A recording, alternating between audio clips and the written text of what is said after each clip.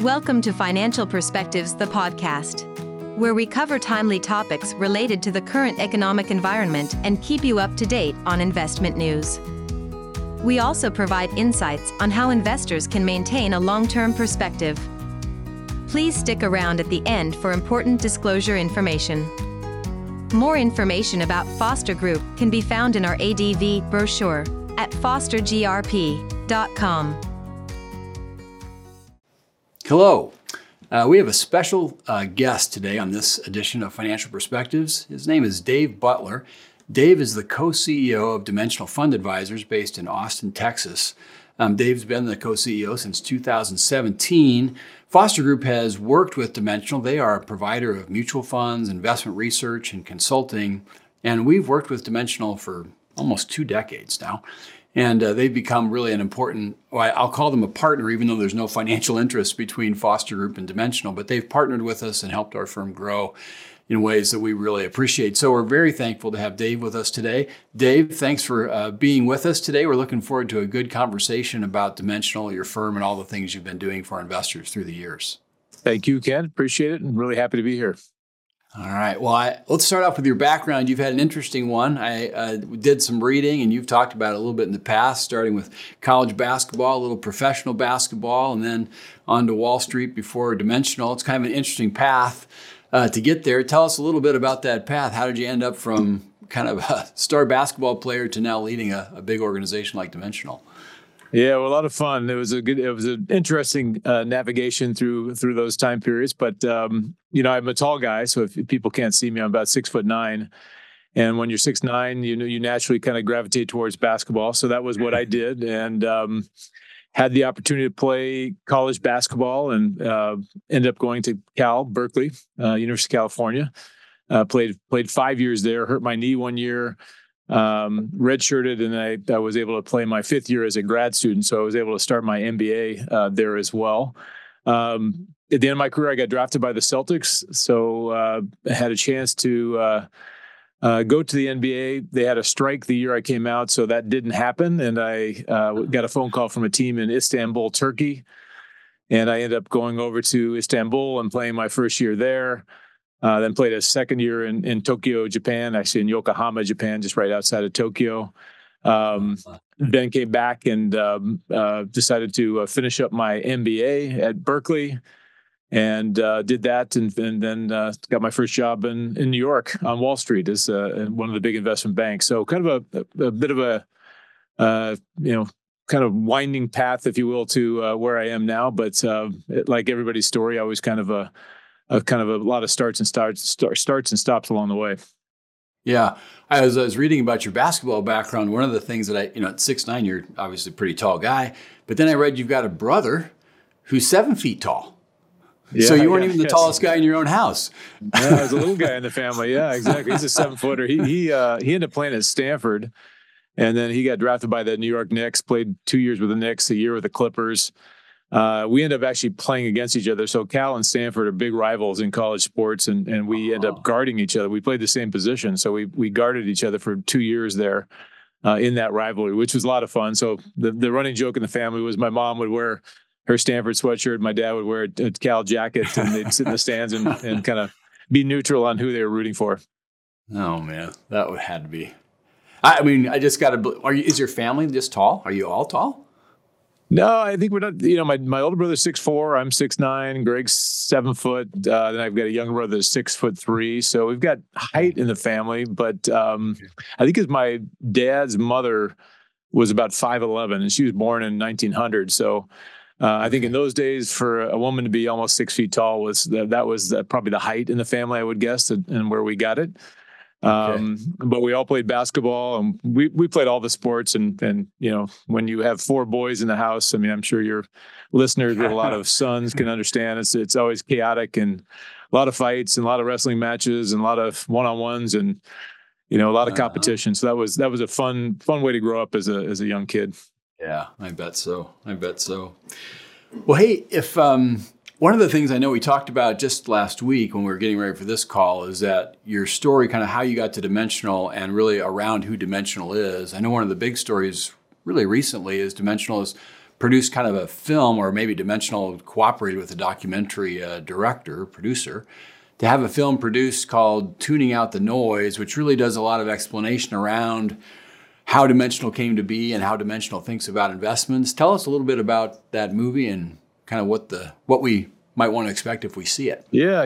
No, there's a lot of pride around Dimensional for folks at the firm. I've been here for 30 years, coming up in January of next year. So I've had a chance to watch the firm grow from about $9 billion under management to now $675 billion under management. So I've been able to watch this growth and the growth of the firm, and it's been really impressive, and been happy to be along for that ride as well.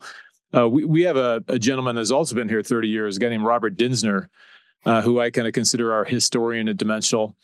And he also is a big film buff. And one of his favorite producer directors is a guy named Errol Morris, who happens to be a Nobel Prize winner, a Academy Award winner for a film called Fog of War. And that was the description of Robert McNamara's description of the Vietnam War and kind of U.S.'s involvement and so forth. So we got an Academy Award for that. Great producer.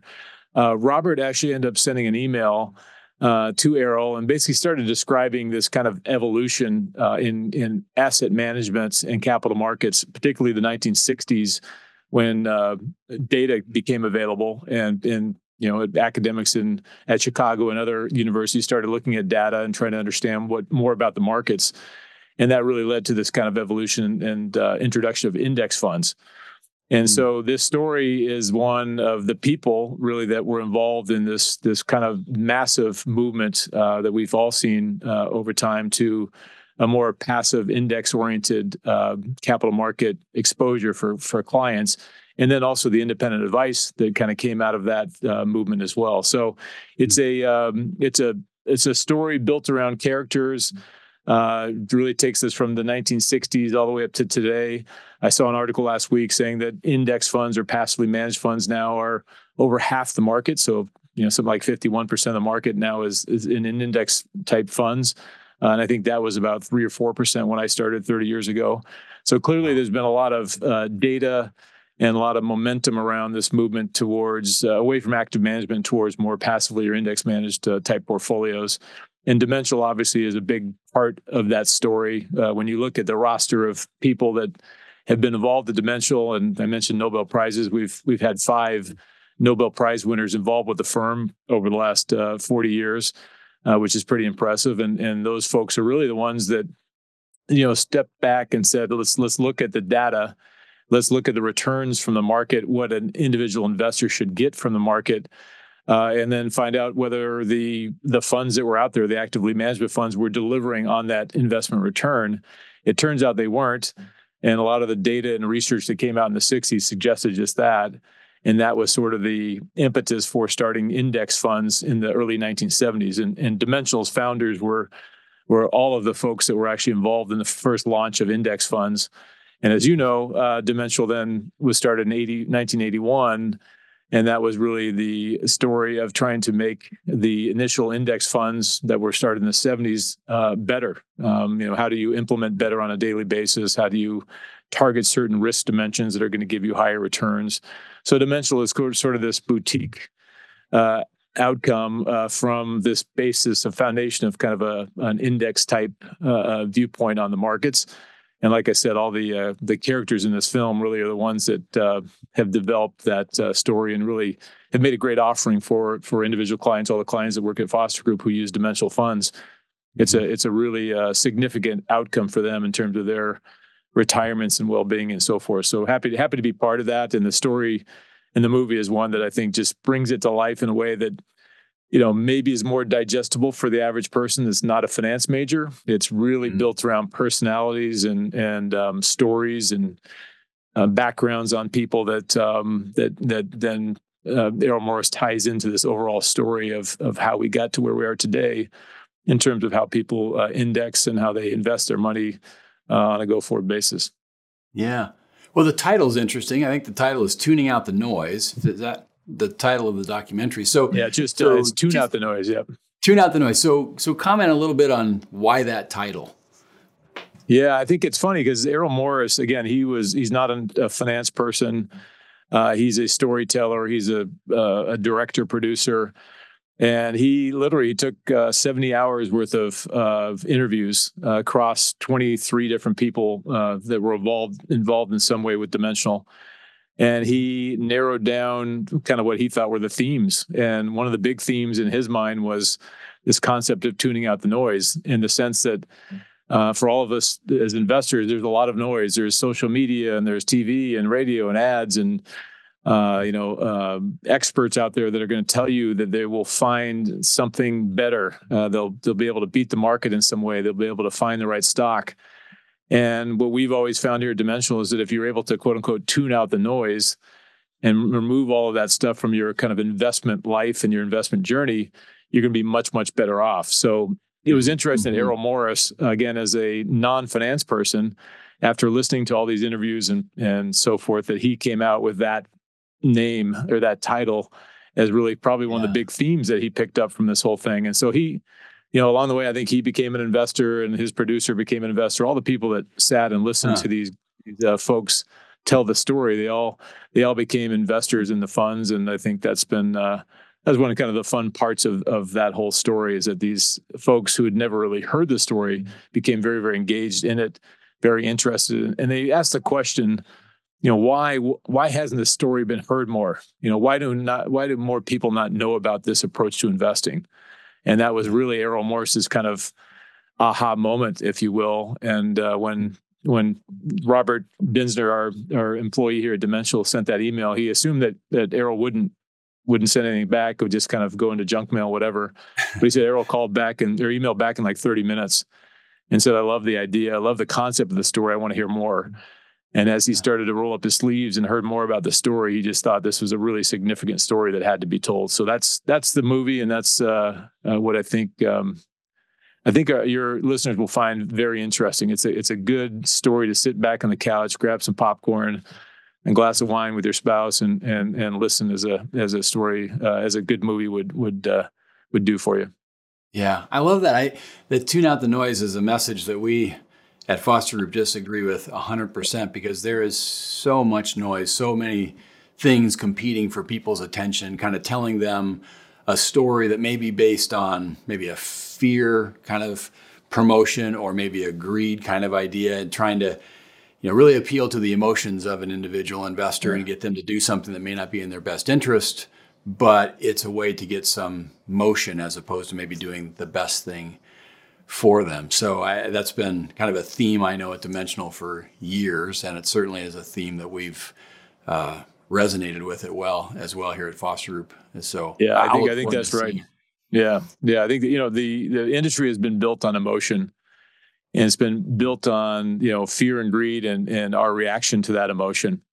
And our reaction is usually that we trade, we transact, we do something. And the reality is all of that action and those frictions are not good for you as an end investor. So tuning out the noise and, trying to reach for calm, trying to be a different type of investor, I think is really, really important to having success. And just as a comment to that, I think the reason why Dimensional works with advisors in the form that we do is I think we think that advisor is really the coach and somebody who's a voice of reason, a voice of kind of a rational voice that I think is really, really helpful for any investor along the journey, just to have a backstop. And clearly advisors do a lot more. They do all of the other wealth management facets that are important, but there's also that aspect of discipline that I think is important. I have an advisor myself.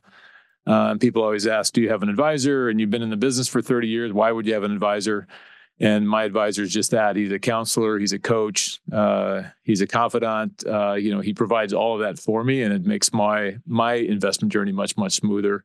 And a really important part of my financial experience, and also for my family, which is the most important part, is just knowing that there's a person at the other end that, I've got 4 kids now, and having that person be part of the family really, if I'm not here for, God forbid, I'd be very, very confident having my family, having this person as a caretaker for the family in a really important way. Yeah, that's important. I know for a lot of people, we hear that regularly. I have the same arrangement. I have an advisor who I work with, and my wife and I, and yeah, it's just super important. Hey, so hopefully we'll be able to provide a link to our listeners for that movie at some point here in the near future. So if you're watching or listening, look for that link. We'll get it to you. But we're looking forward to seeing the film. So thanks for sharing that with us. Hey, one of the things we talked about recently was an investment experience that you had. And so this is kind of turning the corner into talking about investors and investment experiences. One of the ones that you shared with me was one that maybe didn't go quite so well. It had something to do with chicken in the state of Massachusetts, I think. So, maybe you can kind of tell us that maybe that one of those initial investment stories you had personally that made you consider other ways to think about investing. Yeah, no, it's funny you bring that up. Every investor has a navigated path to get to some solution, some answer. I'm a different type of investor today than I was 30 years ago. But if you look back at my career, as I mentioned, I did my MBA at Berkeley, and all my finance classes were built around discounted cash flows and looking at financial statements and trying to determine whether a stock was undervalued or overvalued. So I thought that was really what finance was about.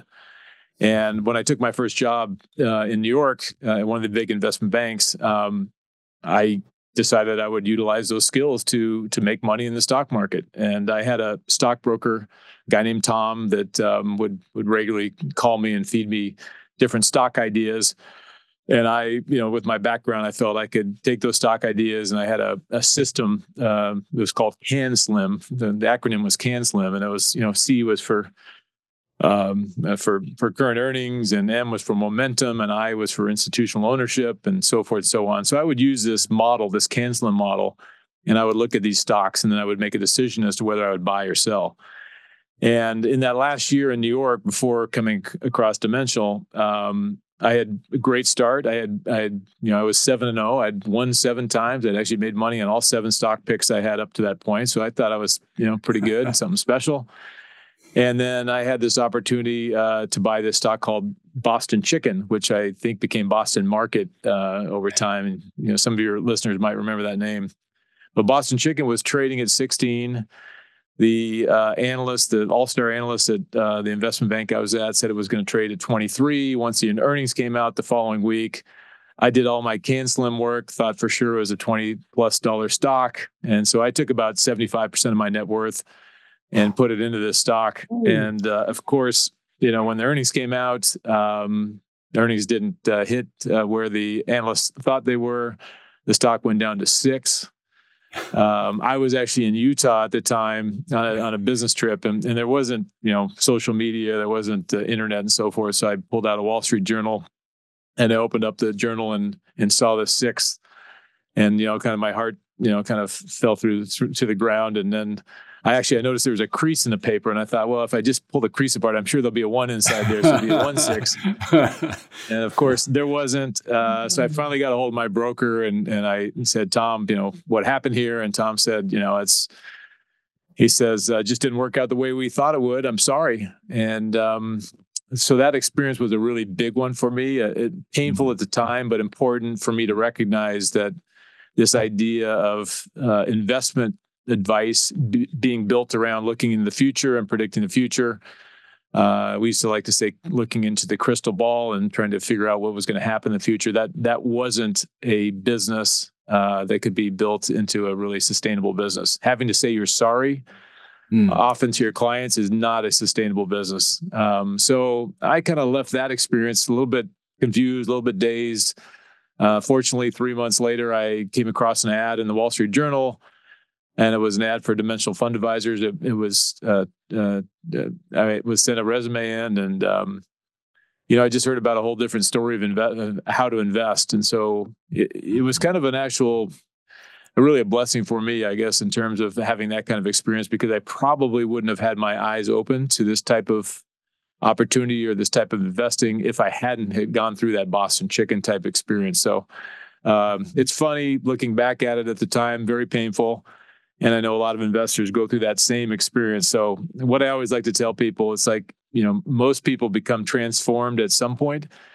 but you just never know when that transformation is going to happen. And for me, that transformation happened with that Boston Chicken event. And then 3 months later, I heard a different story, and a story I thought would be one that I could be very sustainable for me as a career, and something I always say that I could look in the mirror and feel very confident, feel very positive about recommending to anybody else out there. And I always like to use my mom as an example. I'm happy to give this kind of story to my mom at any time. Yeah. That's something about the price of education. Sometimes it's like how we pay for education varies. Sometimes we choose to pay it, and sometimes we pay it maybe unwillingly, but we still get the education. Right.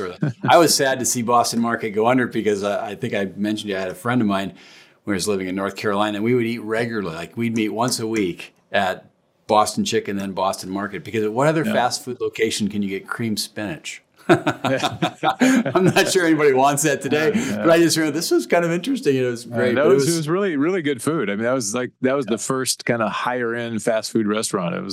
The concept was great. The food was great, but obviously stock prices and earnings are different story. Yeah. Isn't that true? Yeah. The stock price sometimes is not related necessarily to the business idea. That's a hard lesson to believe.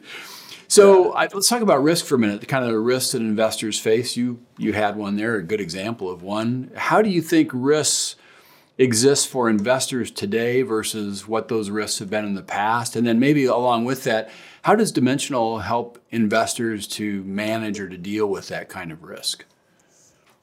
Yeah, I think the risks are the same. I do think that given technology and given the internet and given the speed of information that we see today, I think the risk is actually elevated. And the ability to stay disciplined in your pursuit of certain investment returns, I think it becomes more challenging. So as you look at where we stand today, I think there's just so much more information out there, and we really haven't fully grasp or recognize the importance of what the capital markets are and what risk and return mean and how they're related.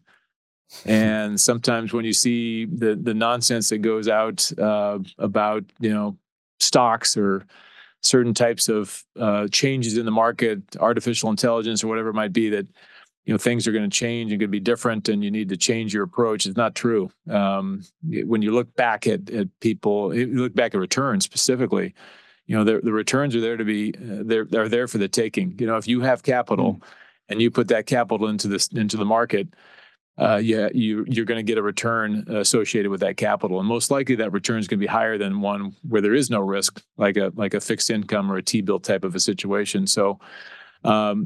I think it's important for advisors, particularly and clients, to have those conversations. I think it's important for them to understand that there are returns associated with investments into the capital market, but there's also great variation around those investment returns, and that investment return is not going to show up, year in and year out or week in and week out.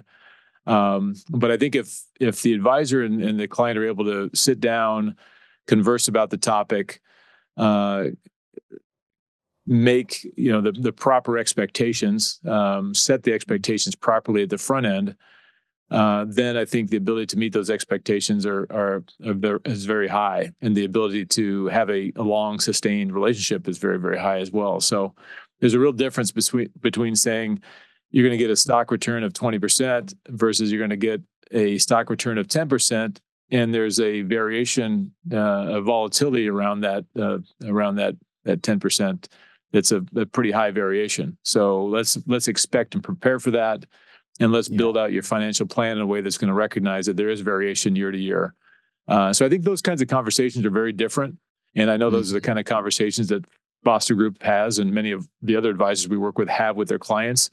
And it's not a conversation built around, hey, guess what? I got this new idea, and we're going to put a lot of money into that idea and hope for the best. Hoping for the best strategy is not a good strategy for the end investor. So, a much more stable, transformed, comfortable, confident journey, if you will, on the investment side is really, really important. And I think it's, again, hyper important that the advisor is involved in that along the way.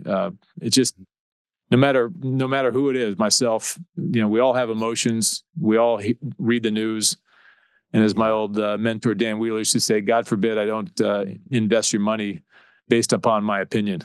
So we all have opinions, but you don't want to have those opinions involved with your actual investment process. Yeah. I think about your two stories there. So there's that Boston Chicken, which is kind of it's an investment in a stock. But it's a very concentrated investment in one thing, one idea, creates kind of a lot of risk on that one. Yep. And then you were talking a lot about the capital markets. And I think that's been one of the real kind of breakthroughs in the way, even why there's index funds and things like that, is because people recognize, I can diversify the way that I experience risk, because the capital market as an entire market can provide return with just a tremendous level of diversification. So that one idiosyncratic, hey, if I put money on the wrong single thing, the risk just goes up, in a way that it doesn't need to for the investor. There's a possibility that it could home run it, but there's also a possibility it goes exactly the wrong direction. And that undiversified risk is, as you've said, from the academic side, it doesn't seem to be warranted in terms of a risk-adjusted return to try and take this, I'm going to try to pick a company for a particular time versus I'm going to sit with what, like Warren Buffett would say, I will take the tailwind of the U.S. market or the U.S. economy as a diversified investment, and that can work extremely well. And I think you guys really just continue to make that clear through the research you do and how you work with advisors and investors both. Yeah, that's really a more amazing. high percentage way. Mm-hmm. Yeah, it's amazing how the education system doesn't really recognize that. I mean, I spent 4 years of undergrad business school, 2 years of business, getting my master's, getting my MBA, and most of my classes were built around specific stocks and how to identify the stock versus that concept, diversification and being important. And for me, it really took, my interview at Dimensional, my first interview, I mentioned this story to you as well. When I came out to Santa Monica, California to interview with Dimensional, one of the first people I met was a guy named Merton Miller. And Merton was a Nobel Prize winner in finance. And we actually happened to go to lunch. I got to go to lunch with Merton, my first interview at Dimensional. And I always say, I remember this day, he said three things. He said, markets work. He says, costs matter and diversification is your buddy. And he said, if you can keep those three things in your mind, you're going to be a great investor. And it's surprising to me that I was probably 35 years old, 36 years old at the time. And it took, that many years to get a clean, simple message like that for me to actually then understand it and recognize it and go, that is important. So those three concepts are really the basics, are kind of the bedrock for any investor. If you can do those three things well, then you're going to be better off than most of the investors out there, which I think is really, really important. Dimensional would say, we also go beyond that and we do daily implementation and we identify certain risk dimensions that we efficiently capture and so forth. So you can do a bit more than just those three, but those three are really important for as a starting point for any investor. Right. You don't want to lose sight of this. I appreciate the fact that a Nobel Prize winner can describe investing in a way that anyone can understand. I mean, that's really, a lot of academics can't do that. They're giving you formulas and all kinds of things that are just, I'm sure they're very interesting, but they're not as accessible. So it's great to hear, that someone who's had all the information, done all the work, has all the technical, he can say, at the end of the day, this is what the information tells us. I think that's just super I think that's really important. I mean, one of the lessons I've learned through both my athletic life and business life is simplicity and summary. And the more complication that somebody's able to understand, the better they're able to drive to a simple, summarized version of that complication. So every great business leader I've seen, every great coach, they've always narrowed it down to, hey, what are three things that we need to do to be really successful in basketball? What are the three things we really need to do to be able to be a great business firm? And sometimes people assume simplicity is not that impressive, but I always think the opposite. I think simplicity is very, very impressive because, to your point, when I've talked to the Nobel Prize winners that I have, Gene Fama is one of them, those guys know everything, and yet they're able to narrow in and summarize and describe something in very, very simple terms. And I think that's what is impressive, and I think that's what really allows great ideas to come about and come to fruition. So I think that's what's happened here in a lot of ways. I mean, we do pretty much a lot of the same things, but we do them in a really, really informed, efficient manner that I think people do appreciate over time. Yeah. So that's great. A story about Merton. Another question I like to ask people is kind of this idea of, aside from your parents, who I know have huge influence on all of us, who else has had kind of a major influence on you, how you think about investing, business, whatever it might be? It's kind of always hard for me when I say who's had the most. It's always hard to pick out the one. So I'll say who's had significant influence that you would go, yeah, this person, because of who they are, what they've said, really has had kind of a lasting influence on you. Yeah, I guess the guy that would come to my mind immediately is Dan Wheeler. And Dan is the guy that hired me at Dimensional 30 years ago. Dan is the guy that was the first independent financial advisor to work with Dimensional. Dan was the first advisor to use Dimensional funds with his clients. But Dan was this really, again, very, very smart person, had a great presence about him. When I first sent that resume in to Dimensional, I was sitting on the desk in New York, very confused about what I wanted to do. I thought I was going to go be a basketball coach and a teacher in high school. That was going to be my next move, because I thought finance just didn't make a lot of sense to me. I didn't see the right outcomes for the end client, and I didn't really see an out that would make me want to stay in the industry and feel good about what I'm doing. And so I sent that resume out, and I fortunately ran into this guy, Dan Wheeler.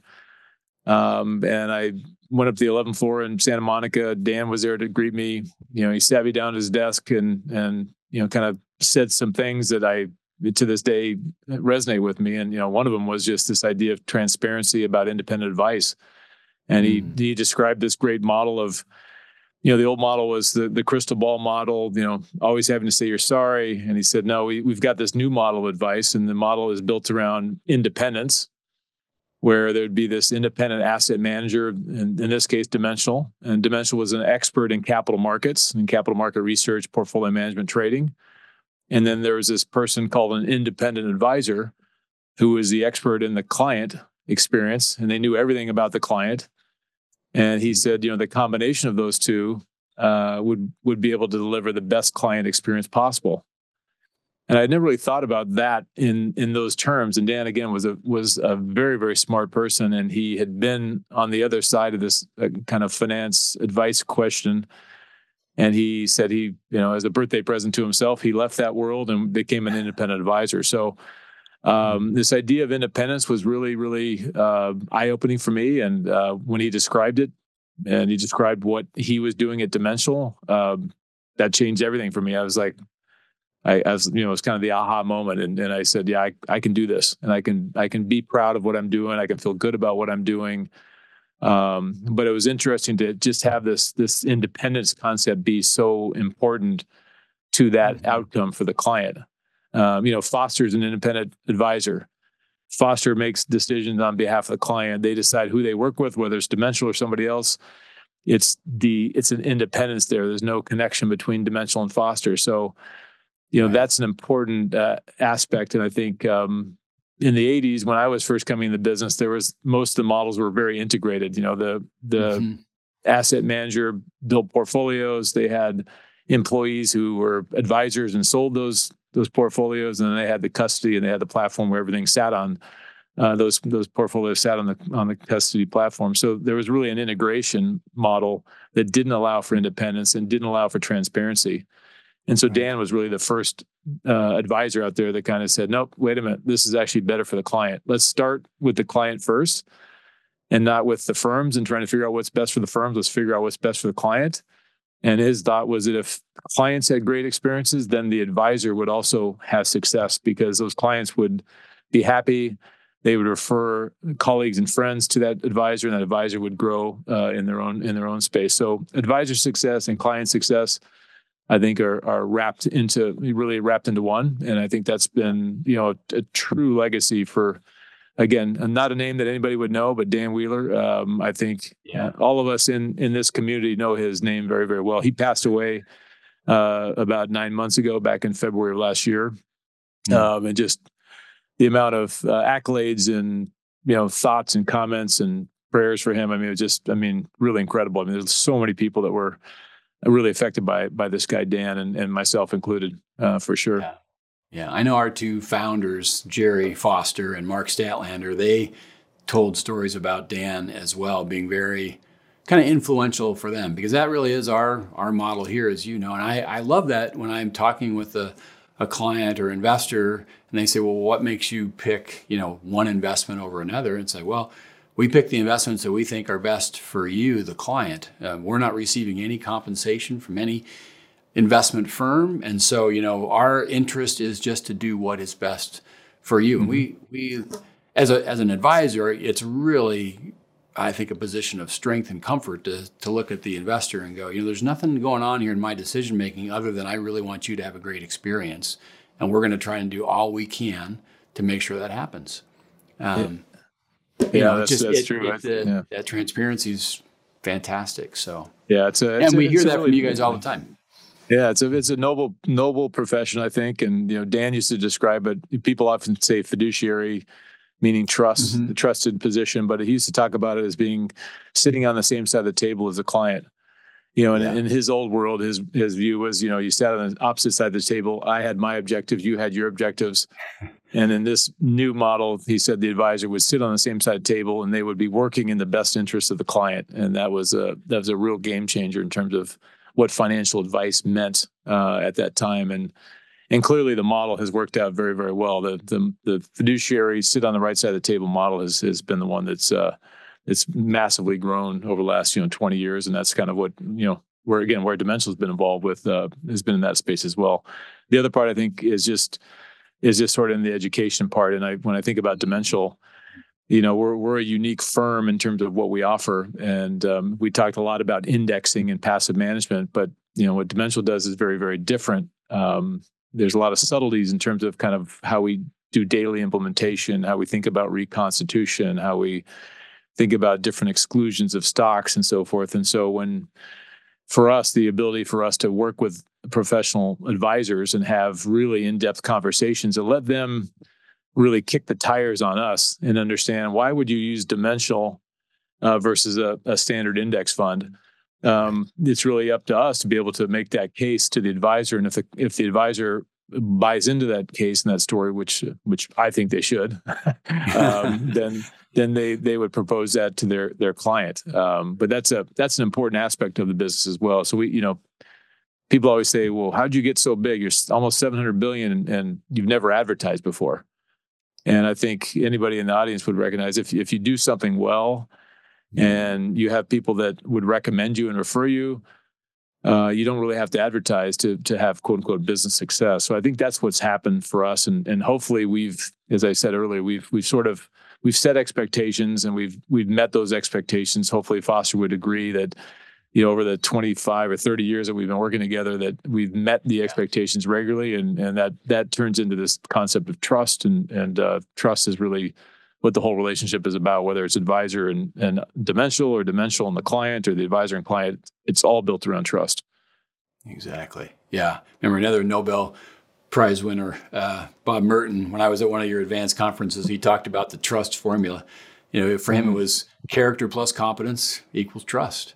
And, we added character plus competence plus care as kind of, for us, when we think about our client relationship, that's really what we hope to bring to every client relationship, that they'll feel truly cared for in this kind of trusted relationship. If we can provide that, again, another Nobel Prize winner who can just talking about, hey, what really happens in the world of finance for the benefit of the client or the investor. It's this idea of trust, and how do you develop it? How do you warrant it? How do you keep it?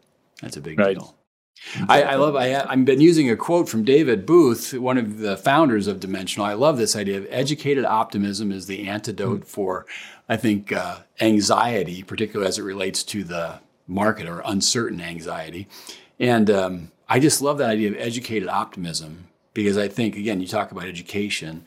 If we look back at where we've been, how markets work, kind of where we are, there's a lot of reasons to be optimistic that markets will continue to provide reasonable returns for investors who understand kind of that risk return trade-off. So I'll just pose it to you, Dave. What makes you educated optimist about the future of markets and kind of investment experience. Yeah. No, you summed it up. When you look at the long-term data, I mean, markets return about 10% for the last 100 years.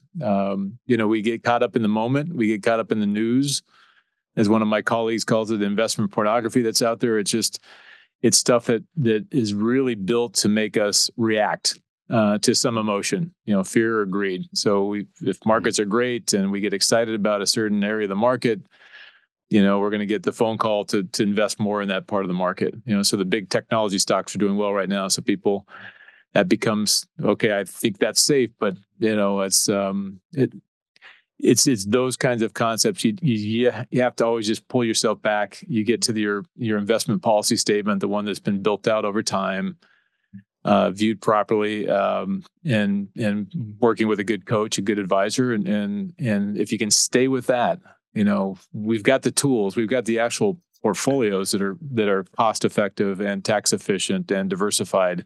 So we've got all that. The big problem we have often is sometimes the emotion that is attached to those portfolios. So again, that's where the advisor comes in.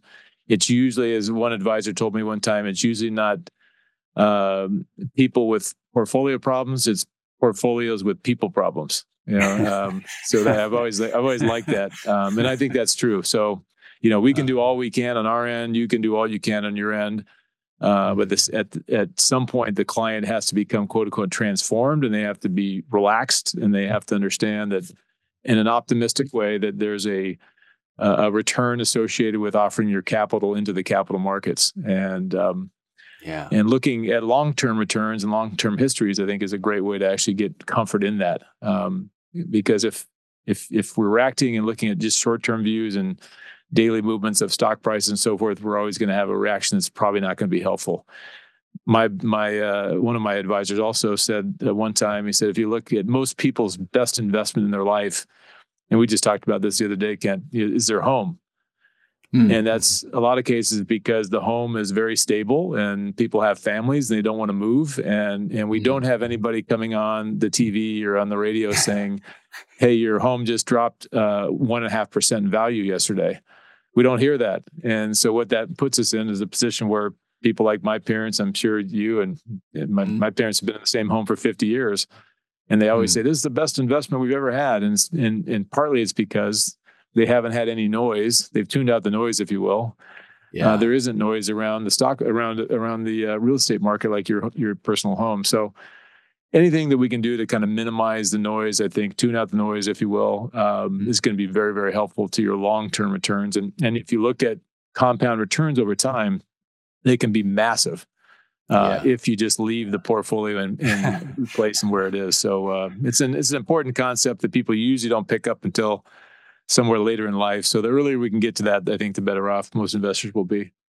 Yeah, again, it's that education. The educated optimism is the great antidote for kind of this anxious uncertainty. Because the world we live in is uncertainty. It's full of uncertainty. There's going to be surprises in the short term. Certainly this year, we're in a political year. There's always lots of uncertainty about what's going to happen. But I think that education, kind of looking at how things have worked, thinking about the way markets work, just the incentives in the system. I mean, there's a lot of reasons to be optimistic about the future. I know that we try to continue to share that with people who, are listening to us or are clients of ours. And we appreciate that you guys are doing the same thing. And just again, appreciate your time today with us. Appreciate the relationship with Dimensional and all the work that you and the kind of the professional, the Nobel Prize winners, the researchers who have been working along with you for so many years. I think a lot of investors have benefited from that. So thanks for your contributions, and we look forward to many years of continued relationship with your firm. Thank you, Kent. Best to all your investors, and as we say, tune out the noise and stay confident in the outcomes that you should expect. That's right. Great. All right. Thanks, Dave. Have a great day. Okay. Thanks. See you, Kent. Hey, thanks for joining me today in my conversation with Dave Butler here on Financial Perspectives. I've known Dave for a number of years, as I mentioned. I think he's a fascinating guy with some great stories. I hope you thought so too. We're hoping to interview some more people like Dave over the course of the year, so look for those episodes as they come out. But until then, thanks for watching today, and we'll look forward to seeing you the next time. The previous presentation by Foster Group was intended for general information purposes only. No portion of the presentation serves as the receipt of, or as a substitute for, personalized investment advice from Foster Group or any other investment professional of your choosing.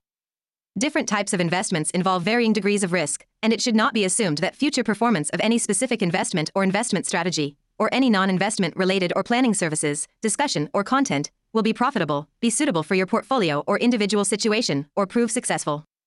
Foster Group is neither a law firm nor accounting firm, and no portion of its services should be construed as legal or accounting advice. No portion of the content should be construed by a client or prospective client as a guarantee that he or she will experience a certain level of results if Foster Group is engaged, or continues to be engaged, to provide investment advisory services. A copy of Foster Group's current written disclosure brochure discussing our advisory services and fees is available upon request or at www.fostergrp.com/disclosures.